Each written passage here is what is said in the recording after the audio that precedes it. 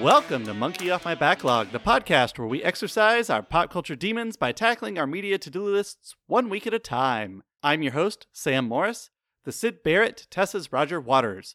With me is Tessa. I don't know how I feel about that comparison. Stop building that wall over there. And Andy. What member of Pink Floyd am I? Am I Pink? No, I think you're our backbeat, you're our Nick Mason.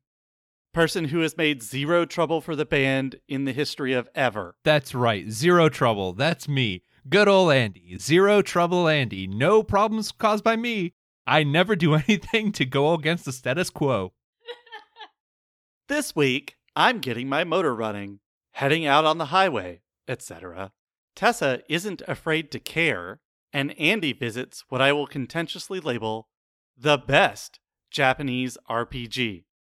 I was actually really shocked, Sam, that you had never seen the film Easy Rider. I had never seen it before, but it really seemed like something that you would have seen before and known everything about everything involving with it. Wasn't that film made by the same people who made The Monkees? Yes, as a matter of fact, this is the movie that Bob Rafelson and Bert Schneider made after producing the Monkees television series, making enough money to finance films, and making their first film with the Monkees, Head, which you talked about several episodes ago. This was the next movie that Raybert Productions made. Wait, isn't this a song? All my friends know the Easy Rider. I think you're singing Lowrider. No. That's a rapper from Florida. No, that's Flo Rida. So, I had never seen Easy Rider. It was obviously a big glaring hole in my counterculture, pop culture knowledge, considering that 20 years ago, I was definitely immersed in counterculture. 20 years ago, 20 years removed at that point from the counterculture, I was immersed in it. Easy Rider was written by Peter Fonda, directed by Dennis Hopper, stars the two of them along with Jack Nicholson. This really seems like a thing I should have seen, but all I really knew about it was the soundtrack. Right, like I said. A very young Jack Nicholson, I might add. Was this one of his first films? Because I know he directed Head, but was this one of his first appearances as an actor? He had been around for a little bit. He received a lot of attention for this film, and it was pretty much upwards to stardom. But he was pretty established at this point. Andy, I assume you have not seen Easy Rider? No, it's way before my time. Anything before 1989 is dead to me. And we're going to circle back to that sentiment in the next segment. But do you have any idea what the film is about? It is about... Hold on. I don't know much, but I do know the last frame because the Venture Brothers famously referenced it. Okay, I was going to say, don't mention that because I actually had no idea how the film ended before I saw it. I had not been spoiled. I didn't know. Wow. I'm sure people are really avoiding, it's like the Avengers Endgame. You don't want to know how Easy Rider ends. Well, I mean, the basis of the plot is there are two motorcyclists, kind of counterculture hippie motorcycle people, but not Hell's Angels types, right? They have just made a big drug score, right?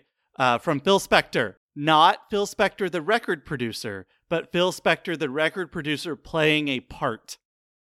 Okay. Now, is this before or after he goes crazy and tries to kill the Ramones? Or is this why he does? Well, you said, is this before or after he goes crazy? And I was going to say definitely after. But then you said tried to kill the Ramones, and I don't think that had happened yet. So, a little bit of column A, a little bit of column B.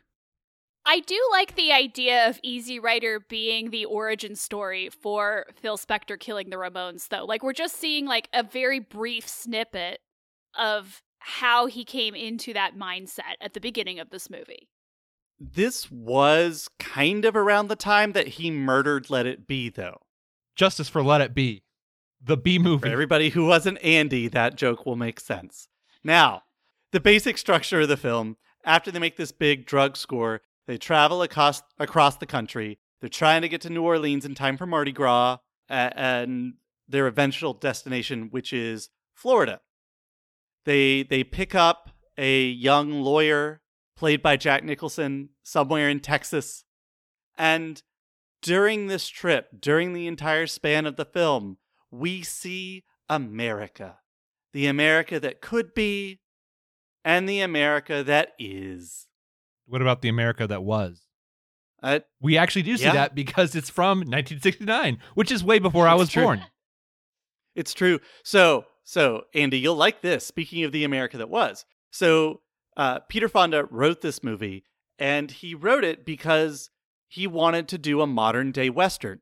What would those characters look like in the 60s? Well, they would ride, in the words of Bon Jovi, on a steel horse. Pause for laughter. I don't get that reference either. It was before 1989, so there it is. Dennis Hopper's character is called Billy, and Peter Fonda's character... Henry Fonda is very different from Peter Fonda. I just want to let the record show. That's a mumble fact. And by the way, Peter Fonda's daughter, Bridget Fonda, is in this film uncredited. But anyway, Peter Fonda's character is named Wyatt, but is never referred to as Wyatt. He is referred to as Captain America. Wyatt is he referred to as Captain America? 2 reasons. A, his motorcycle is festooned in American flag colors and designs. And 2, he represents the best of America. Somehow I doubt this, but continue. But also, as I said, their characters are Billy and Wyatt, as in Billy the Kid and Wyatt Earp. Do you mean William the Kid? I do, or Billiam, if you will. It's a little unformal for me. I prefer William. All right. So you mentioned the soundtrack, which is quite brilliant. I loved listening to this movie as we were watching it. So tell us a little bit about the soundtrack. Andy, let me see if you've heard of any of these before. Have you heard of the band Steppenwolf, or perhaps the song Born to be Wild? Wasn't Born to be Wild used in a Madagascar film? Have you heard of the Jimi Hendrix Experience? Is that a Jimi Hendrix cover band? Right, and their famous work is If 6 Was 9. Have you heard of The Band and their song The Wait? Are you punking me right now? I feel like I'm being punked. Have you heard of... So there's this Nobel Prize winner for literature. And though he spent his life creating great works of literature, which is why he was honored with a Nobel Prize for literature, he made a couple of really small indie albums. I'm of course talking about Bob Dylan. Have you heard of Bob Dylan? Isn't he the evangelical singer? Just so. The soundtrack, we're talking Steppenwolf, Jimi Hendrix Experience, The Band, who was, for a time, Bob Dylan's band from the Basement Tapes, but they also had that huge song, The Wait. Bob Dylan does not appear on the soundtrack, but his song, It's All Right Ma, I'm Only Bleeding, is performed by Roger McGuinn, who is the main character in the band The Byrds. So this is like counterculture soundtrack 101 right here. Just like a collection of classic rock hits that back in the late 60s were not classic rock hits. They were just hits. So for those of us who were born after 1989, could you tell us more about this idea of counterculture? When you're talking about counterculture, are you talking about things that existed in the 60s and 70s? Are you talking about a specific movement? What's the definition that we're working with here? In the 80s, there was a very famous TV show. Are you sure it wasn't in the 90s? I'm pretty certain this was in the 90s. I'm quite sure. This show was called Family Ties. Most people know about it because of Michael J. Fox. I think it was horsing around, but continue. So the parents in the sitcom Family Ties are hippies who grew up during that time in the late 60s. They protested, and things like that. And the joke is their son, Alex P. Keaton, played by Michael J. Fox, is a raging Republican, like a raging Reagan Republican. And so It's this really, and so that show was on when I was growing up, and I saw most of the episodes in syndication, and then saw some of the later episodes while it was still running. But the whole premise of the show is what happens when hippies grow up. And during Reagan's time, which is before 1989, just before 1989, a lot of those hippies, the ones who are still alive, have become conservative. A few of them had stayed liberal, but it's really, really hard to move to the suburbs, own a house, raise a family, and keep that hippie aesthetic, which is why Family Ties was such a good show, because they did a good job of really trying to walk that line. I'm growing up during this time period, 20 years after. What the counterculture is that rebellion against the status quo at that time. It's anti-Vietnam War. It's, anti-easy listening pop music. It's anti-moving out to the suburbs. It's not as much as it should have been, but it's anti-racism. There are some ties between counterculture and civil rights, although recently we've been exploring in some films that came out the last year especially, the tension between quote-unquote counterculture and the civil rights movement. They overlapped, but they were not the same thing. Now, really quickly for our listeners, you might know Michael J. Fox as the voice of Stuart Little in the Stuart Little trilogy? Right. Little known actor. Andy, since you were born after 1989, did you know that Ronald Reagan, the actor, was a president? Ronald Reagan? Again, not relevant to me. Nothing Reagan did is relevant to my life right now. Nothing he did has any impact at all on the way our country is today. So, I also think a lot of what this film is, and I want you to talk a little bit more about it here in a second, but there's also a lot of, anti-capitalism, pro-sex, there's a lot of just very much rebelling against... Wait, you can get paid for sex? Professionally? But yeah, so there's a lot of just, very anti-society things in this film. So... This is the prequel to Joker! So, do you recommend this film? So first of all, Andy, I'm going to blow your mind and say that when you see SW, as in SW deserves respect, it doesn't stand for Star Wars. No. It does, because of how much people hated the best Star Wars movie, Rogue One. SW deserves respect. You think I'm going to argue with you on this, but I'm not going to. And we'll talk more about the counterculture here in just a moment.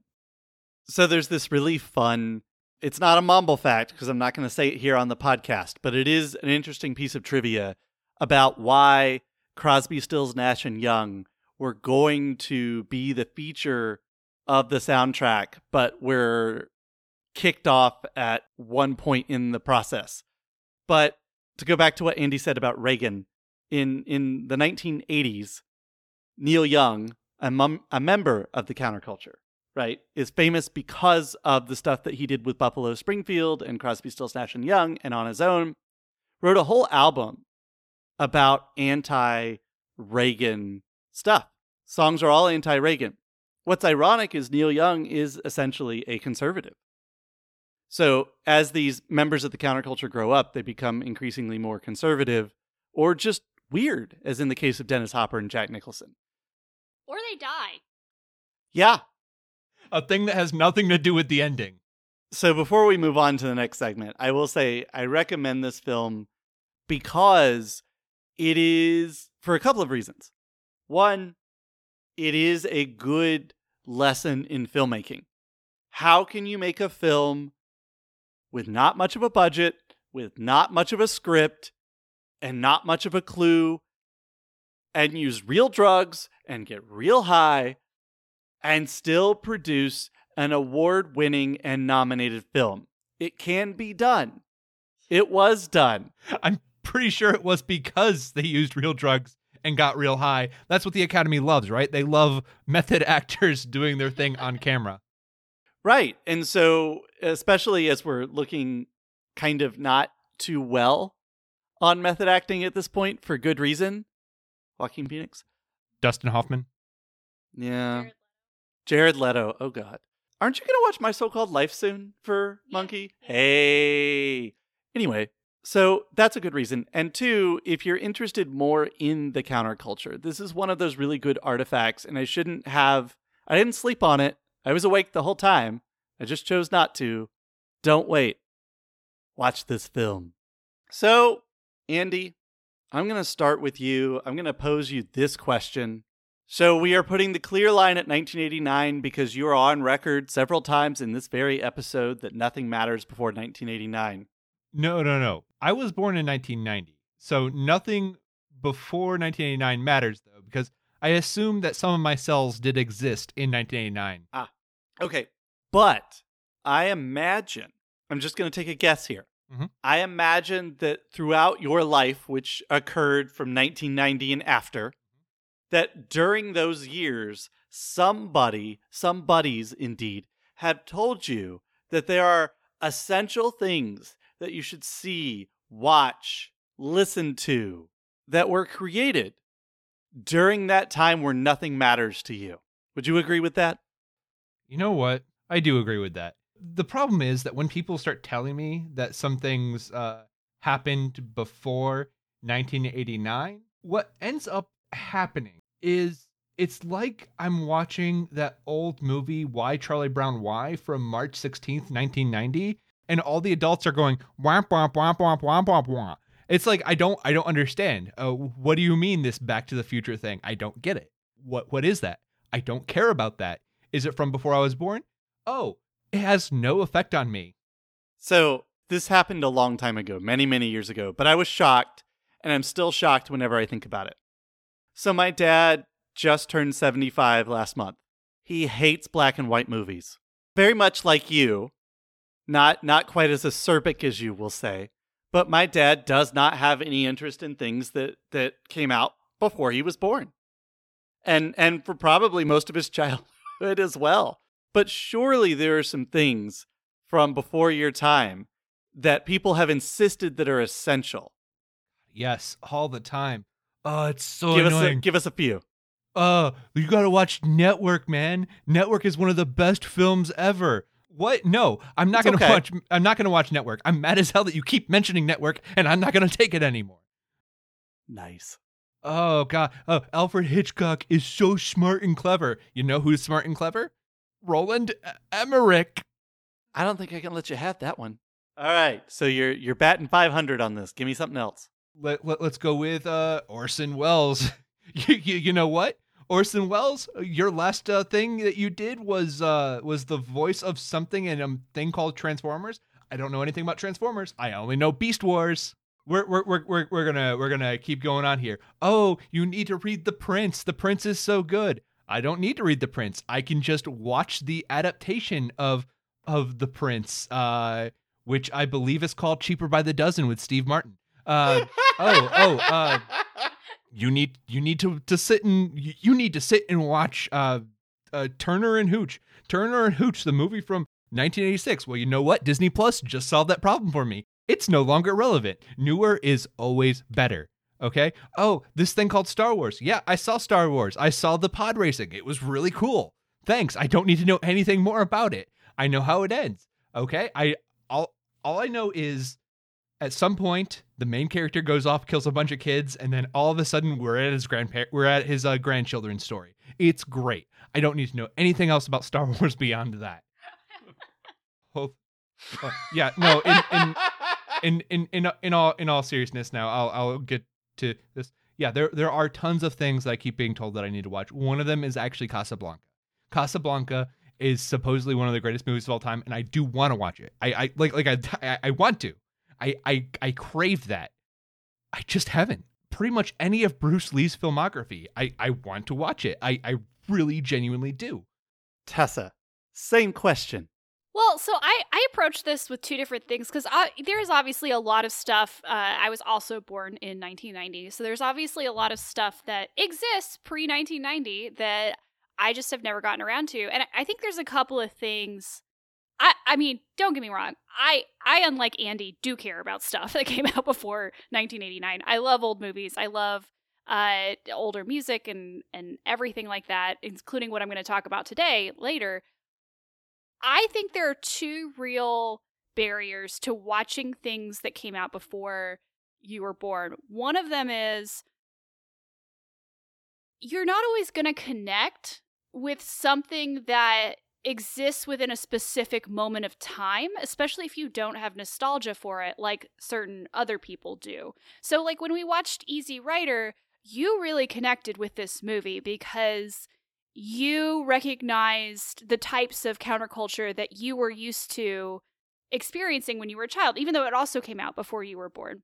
I liked the movie a lot, but I didn't connect with it as emotionally as you did, mainly because I wasn't raised in those types of counterculture discussions. So we're going to talk more about that here in a minute. So there are certain things that I think come out in certain times, in certain moments in history that have certain nostalgic things attached to them that you can't always get back if you were born later. You can appreciate them for what they are, for the art that they are, but you're not going to necessarily emotionally connect with them in the same way.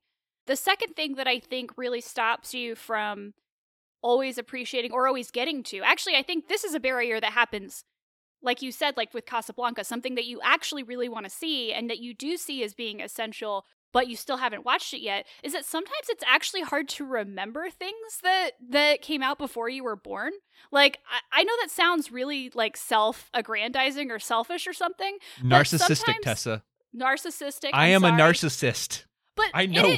It is actually true. Like when you're thinking about, oh, what should I watch tonight? A lot of times you're going to think about things that either came out recently or you're going to think about things that came out in your lifetime just because you have more memories of seeing them advertised or people talking about them or what have you than you are to think about something that you said, oh, I do want to see that, but you just don't have it as firmly in your head as the things that came out during your lifetime. So those are really what I see as like kind of the two barriers for getting things off of your list if they came out before you were born.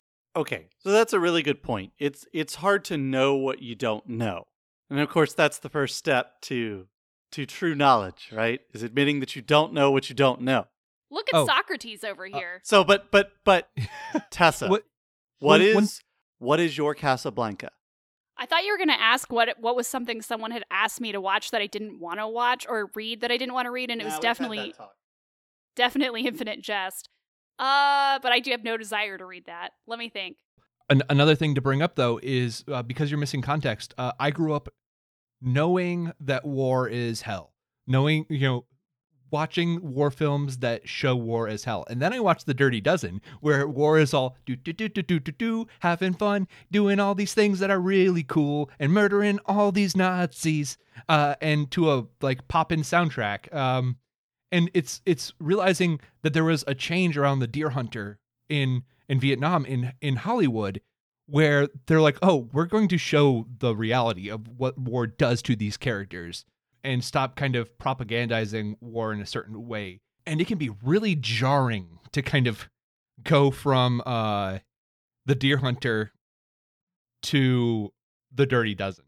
That's true. I just thought of the one that is my Casablanca. It's actually the television show The Prisoner from the 60s.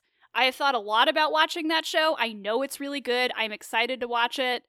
What about you? What is your Casablanca, Sam? Would you be terribly surprised if I told you it was music related? I'm shocked that there are musicals going on in here. I know this one. Pick me. I got a good guess. Is it the entire Take 5 album by Dave Brubeck? No. Aww. So I grew up on oldies radio. That's what my dad played in the car. So if it's a top 40 from the 60s, I've heard it.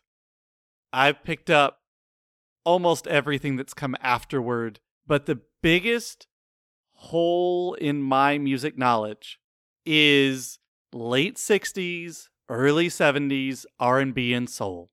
I'm not proud to admit it.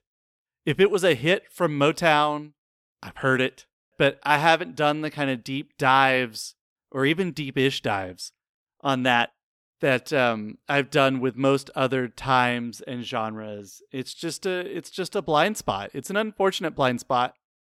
But the thing about blind spots is that we can rectify them at any time.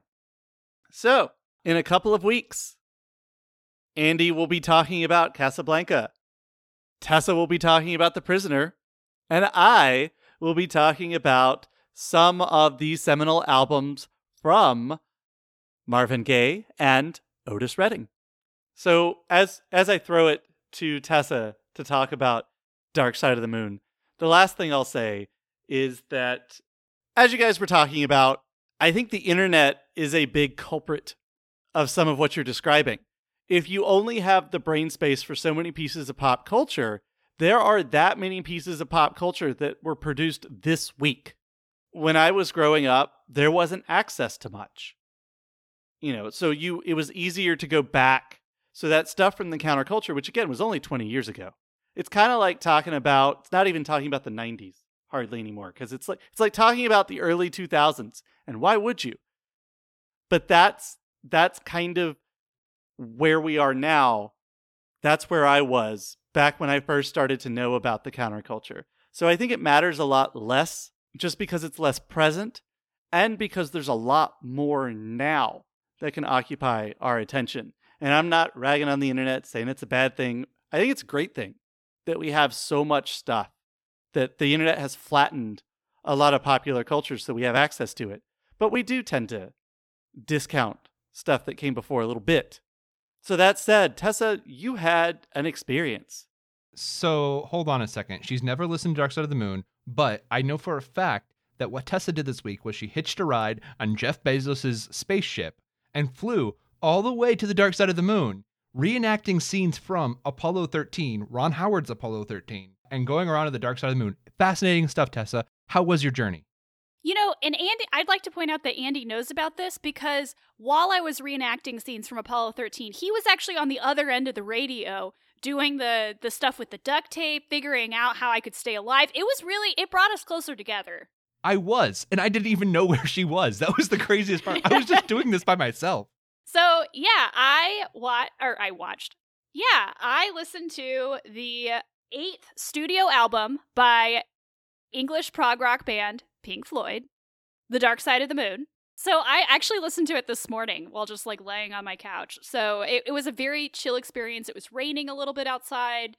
It was just without actually taking... Yeah, they were frogs that were kind of chirping in the background, and I couldn't tell if it was part of the album or not. This album was released in 1973. So again, before 1989, so Andy doesn't care about it. But it is such a iconic album that something really funny happened to me the other week when I realized I had never actually sat down and listened to this album all the way through before. I had heard a lot of Pink Floyd songs, and I had heard songs from this album before, specifically the singles Time and Money, but I had never actually sat down and listened to it as an album.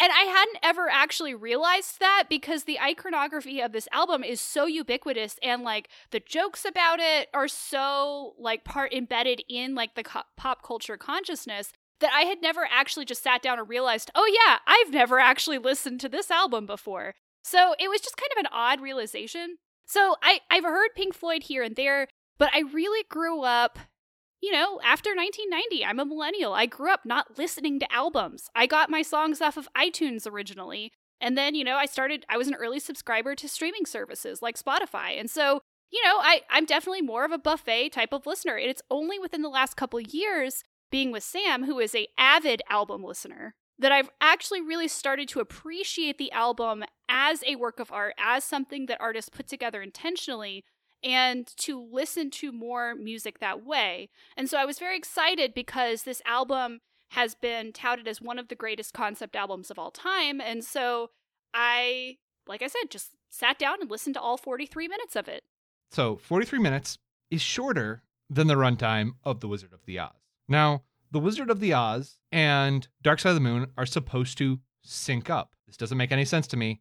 Explain yourself, Tessa. How does The Wizard of the Oz sync up to Dark Side of the Moon perfectly? And how was the experience on multiple forms of LSD and I believe horse meth? So Tessa wants me to field this, at least the first part of that answer. Andy, I have done the thing where you sync up Dark Side of the Moon and The Wizard of Oz. And I in need what you to state know, of sobriety? Yes. But I need you to know that it works. So, the Great Gig in the Sky is during the tornado scene. And when the scene switches to color is like to the second when the sound effects and money start happening. Like it works. Now, if you put Dark Side of the Moon on repeat, it really is only synced up with that first playthrough. But it actually does decently well if you just let it go repeat for the whole movie. So that's the real answer to your question, but I'll turn it back over to Tessa. I do have a story about this album because I actually have listened to this album. It was one of the few albums that I purchased with a Best Buy gift card when I was like 14. And I was riding my bike. You were a listening... precocious 14-year-old. No, I really was not. I was just told by my friend who recommended Green Day for me, the best band in the world, that this was like another wonderful album. Anyway, you know, that's not as surprising of a statement as I thought you were gonna say. Like, I can see it. I can see the connections there. The story is that I was riding my bike and listening to my Sony Discman, but it wasn't a Sony Discman. It was a $10 Best Buy battery-powered disc thing with my dollar store earphones because I only listened to the I only listened to the best fidelity, and I was riding my bike, and Time came on, and it got quiet, and I never really like heard Time before. So yeah, exactly. I turned up the volume. I keep going, and ultimately, people who've listened to this song know the sound comes on very, very quickly, all of a sudden, and it scared the out of me, and I fell over and scraped my knee, and I will never forget that. That's what this album did to me. Okay. You'll never forgive Roger Waters for scraping your knee. Roger, Syd Barrett, any other one who had anything to do with Pink, that record producer who refers to them as which one of you is Pink and Have Another Cigar. I don't care. All of them, you're all dead to me. Animals, dead to me. The wall, no. I will take that wall apart brick by brick. So I have never done the Wizard of Oz thing, although again, it's such a part of like pop culture consciousness that I've known about it for a long time. In fact, one of my favorite jokes about it happens in How I Met Your Mother when Ted jokes about doing the same thing, but with the greatest hits of Weird Al Yankovic, which he watches with Apocalypse Now. And apparently Marlon Brando shows up just at the point when Eat It comes on. And it's just a very funny joke.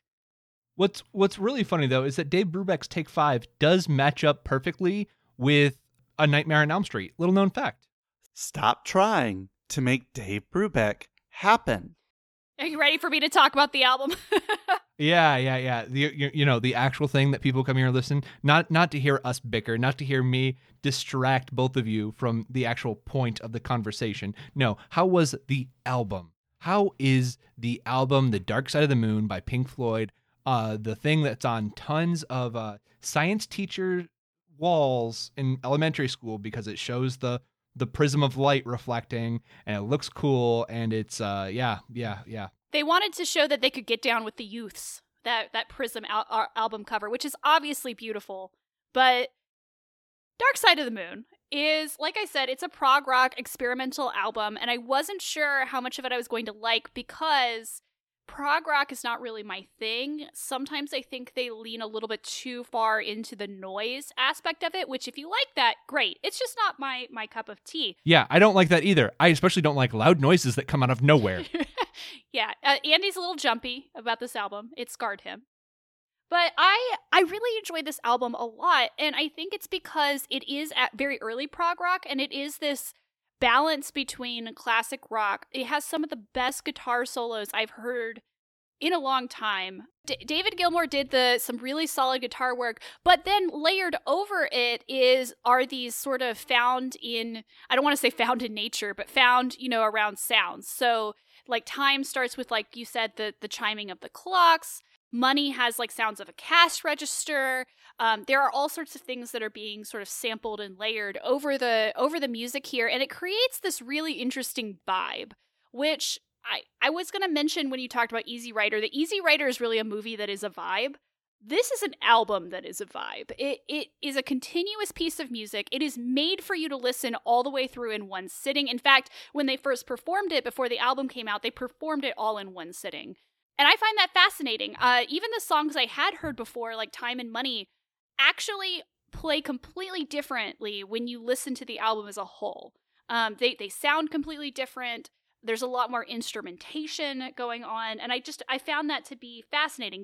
So Dark Side of the Moon is really a concept album, which I know people sort of make fun of the idea of the concept album, although we've seen a resurgence of it in the last few years. Olivia Rodrigo obviously came out with a great concept album about a single breakup.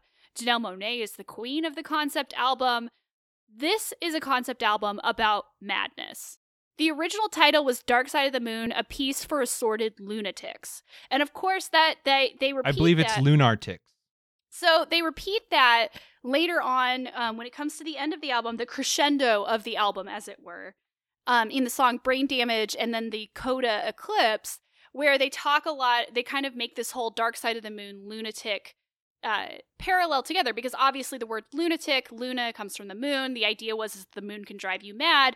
And so this album is really about things in society that have the ability to drive you crazy if you think about them long enough. And this was a very personal album in a lot of ways, which I'll let Sam explain as he explained it to me earlier. And by the way, when we talk about prog rock, that's another hole, but I'm not going to fix that hole. I just don't. Although we are going to watch the Sparks documentary, we're looking forward to that.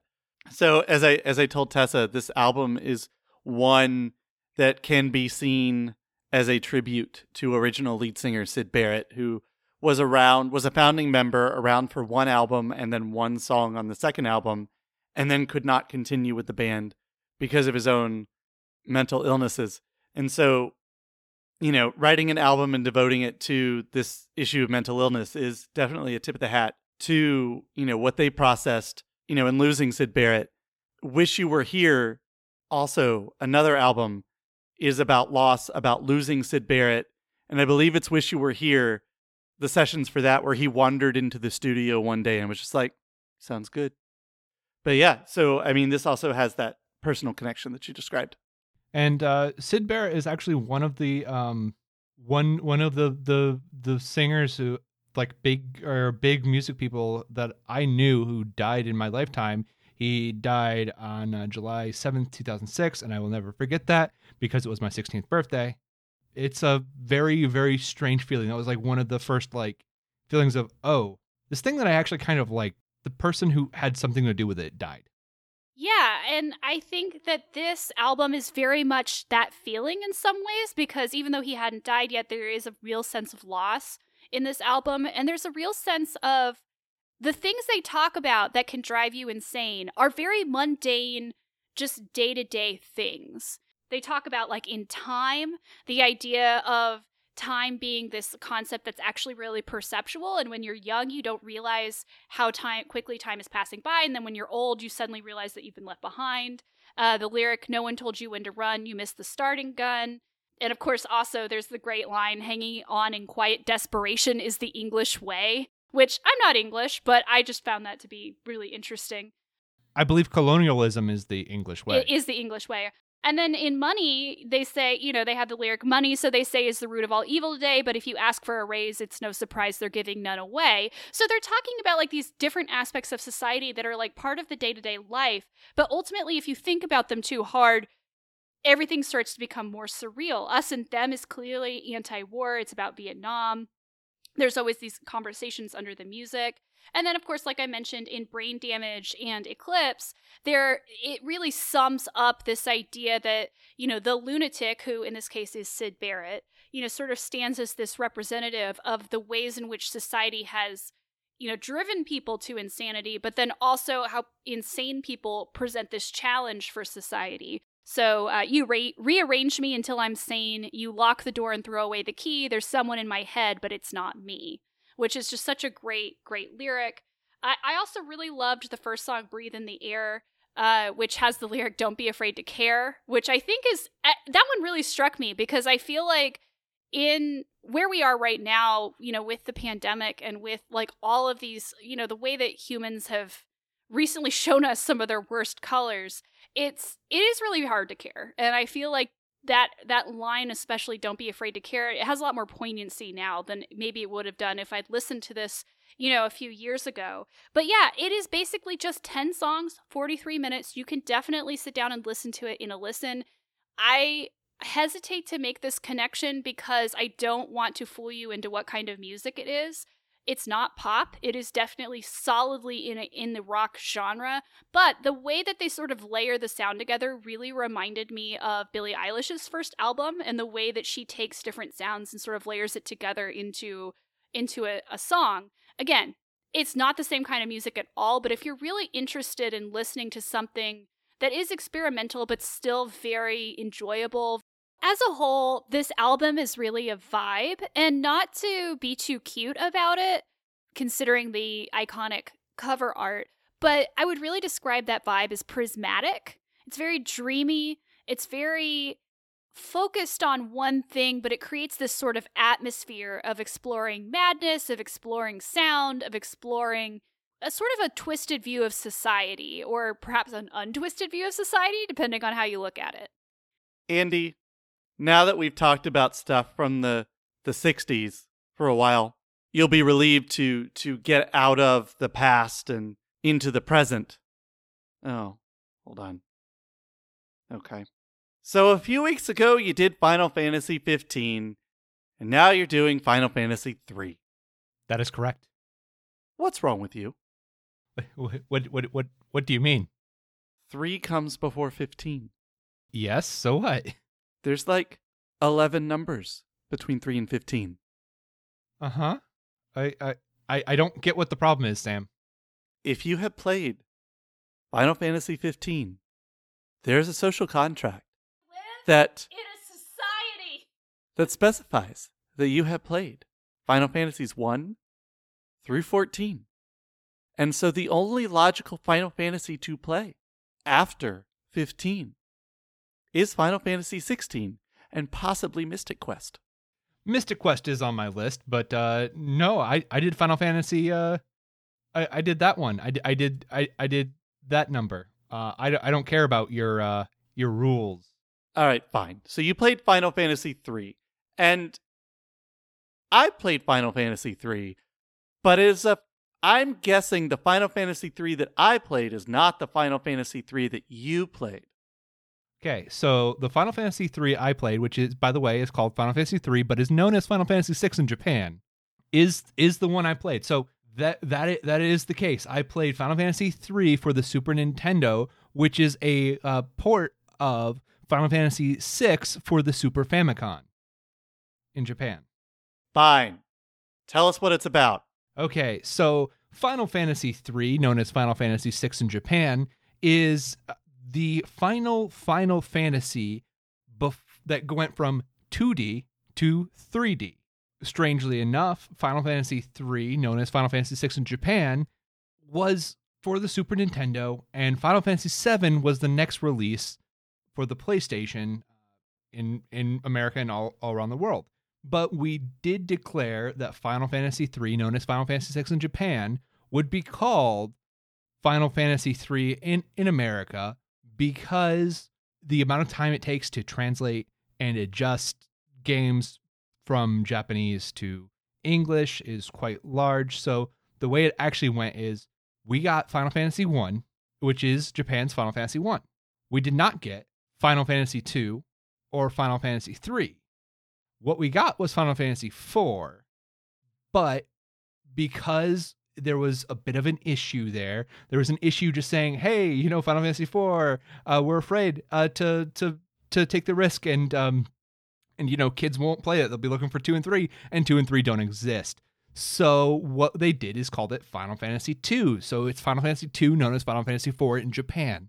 They then skipped Final Fantasy 5 again and went to Final Fantasy 6, and that's how we have Final Fantasy 3, known as Final Fantasy 6 in Japan. Now, Final Fantasy 3, known as Final Fantasy 6 in Japan, is considered by many people to be the best Final Fantasy. There are plenty of people who will argue that Final Fantasy VII, which is known as Final Fantasy VII in Japan, is the better Final Fantasy. I will argue that Final Fantasy III, known as Final Fantasy VI in Japan, is actually one of the greatest RPGs of all time. After hearing what you said, I will say that Final Fantasy III, known as Final Fantasy VI in Japan, is the final Final Fantasy that I had played prior to starting Final Fantasy VII for this very podcast. But it's been a long time. I believe you said that game came out in 94? I did not say when the game came out, but I'm sure it did come out in 94 or 95. I don't know. Anyway, Final Fantasy III, known as Final Fantasy VI in Japan, is it's a deconstruction of the typical swords and sorcery that you might find in the Final Fantasy genre, in the Japanese RPG in general. It is about a world that had a destructive relationship with magic. Then magic was forgotten, and technology came, and technology was stronger than magic. And now magic is coming back into this world, and you play as Terra and Locke and a bunch of other characters as you go and try to defeat basically old mecha Hitler. Old Hitler in charge of a bunch of mechs. It's an emperor. His name is Emperor Gestalt. He is the bad guy. He is going around and taking over towns to get more power because, that's what emperors do. When you call yourself an emperor, chances are you're probably going to end up being a bit of a imperialist in some ways, and you're going to be a bit of a tyrant. So that is the start of Final Fantasy III, known as Final Fantasy VI in Japan. You play as Terra, who is a magic user who is brainwashed and being controlled by the emperor, the entire empire, and she breaks free and finds a ragtag group of rebels, and they go from there. So, quick question. Who is your favorite character, and why is it Cid? It actually isn't Cid. Cid was kind of cool, but my favorite character is Edgar. Edgar is the king of a country, and he is suave and quite funny. He is tries to flirt with women, fails spectacularly. It is quite wonderful to watch him. Plus, his special ability, as all characters in this JRPG, which stands for Japanese RPG. What does RPG stand for? That stands for Real Pretty Game. Oh, I thought it was Rocket Propelled Grenade. No, that would be for the Metal Gear Solid franchise. Or Rocket League. That would make that game very different. Very, very different. So Edgar's special ability, he's one of the earliest characters you get, is to use tools, because I like using tools, and it's great. And he has an attack that hits all opponents for a lot of damage. So I really like Edgar's. This game is more than just its story, which, by the way, is very, very good. It does have one of the best villains, the most fun villains ever in video games, which is hard to describe. This villain's name is Kefka, and he is a clown. And I don't mean, oh, he's kind of funny. No, he is a clown. He is the Emperor's number 2, and he is hilarious. He's dressed like a clown. He's scary like a clown. In fact, I would almost say that he's like Mark Hamill's Joker. Oh, you got Tessa interested. Now you know that I played Final Fantasy VII last year, and I enjoyed it, but it was difficult to stick with. There are, as we have discussed, many, many more Final Fantasies, including 7 and 15. Is there any reason to go back and play this one? Final Fantasy III, known as Final Fantasy VI in Japan, is regarded by many fans to be the best for a reason. And that reason is there's so much innovation in this game. The systems are so much more complex than any other Japanese role-playing game at the time.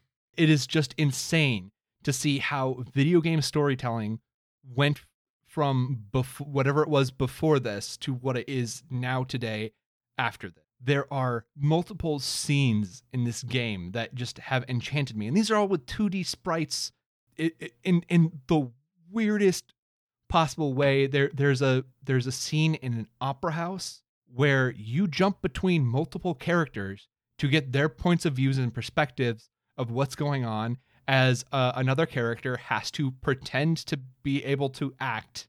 And you have to actually memorize the lines that the character has to say so you can say them on cue and move the character appropriately. All in an attempt to pretend to be this big famous opera starlet who is about to be kidnapped by a suave, dashing, gambling airship captain. Very, very much in the style of that one character from Princess Bride, which again is a movie I didn't watch because I didn't care about it. But I'm sure it's kind of like the Dread Pirate Robinson. There are layers to this game and layers in its enjoyability. For one thing, Kefka is by far the most memorable villain in a Final Fantasy. And I have played the following Final Fantasies. I have played Final Fantasy 1, known as Final Fantasy in Japan. I have played Final Fantasy 2, known as Final Fantasy 4 in Japan. I have played Final Fantasy 2, known as Final Fantasy 2 in Japan. I have played Final Fantasy 7, known as Final Fantasy 7 in Japan. I have played Final Fantasy 8, known as Final Fantasy 8 in Japan. I have played Final Fantasy 10, also known as Final Fantasy X in Japan. I have played Final Fantasy 15. I have played 10-2. I have played a lot of Final Fantasies, and Kefka is by far one of the best villains. And here's the extra little oomph that I really enjoy about Kefka being, about this Mark Hamill thing being the best villain. It was all in the English translation. They, in the original Japanese Final Fantasy VI, he plays it completely straight. He is just a villainous clown.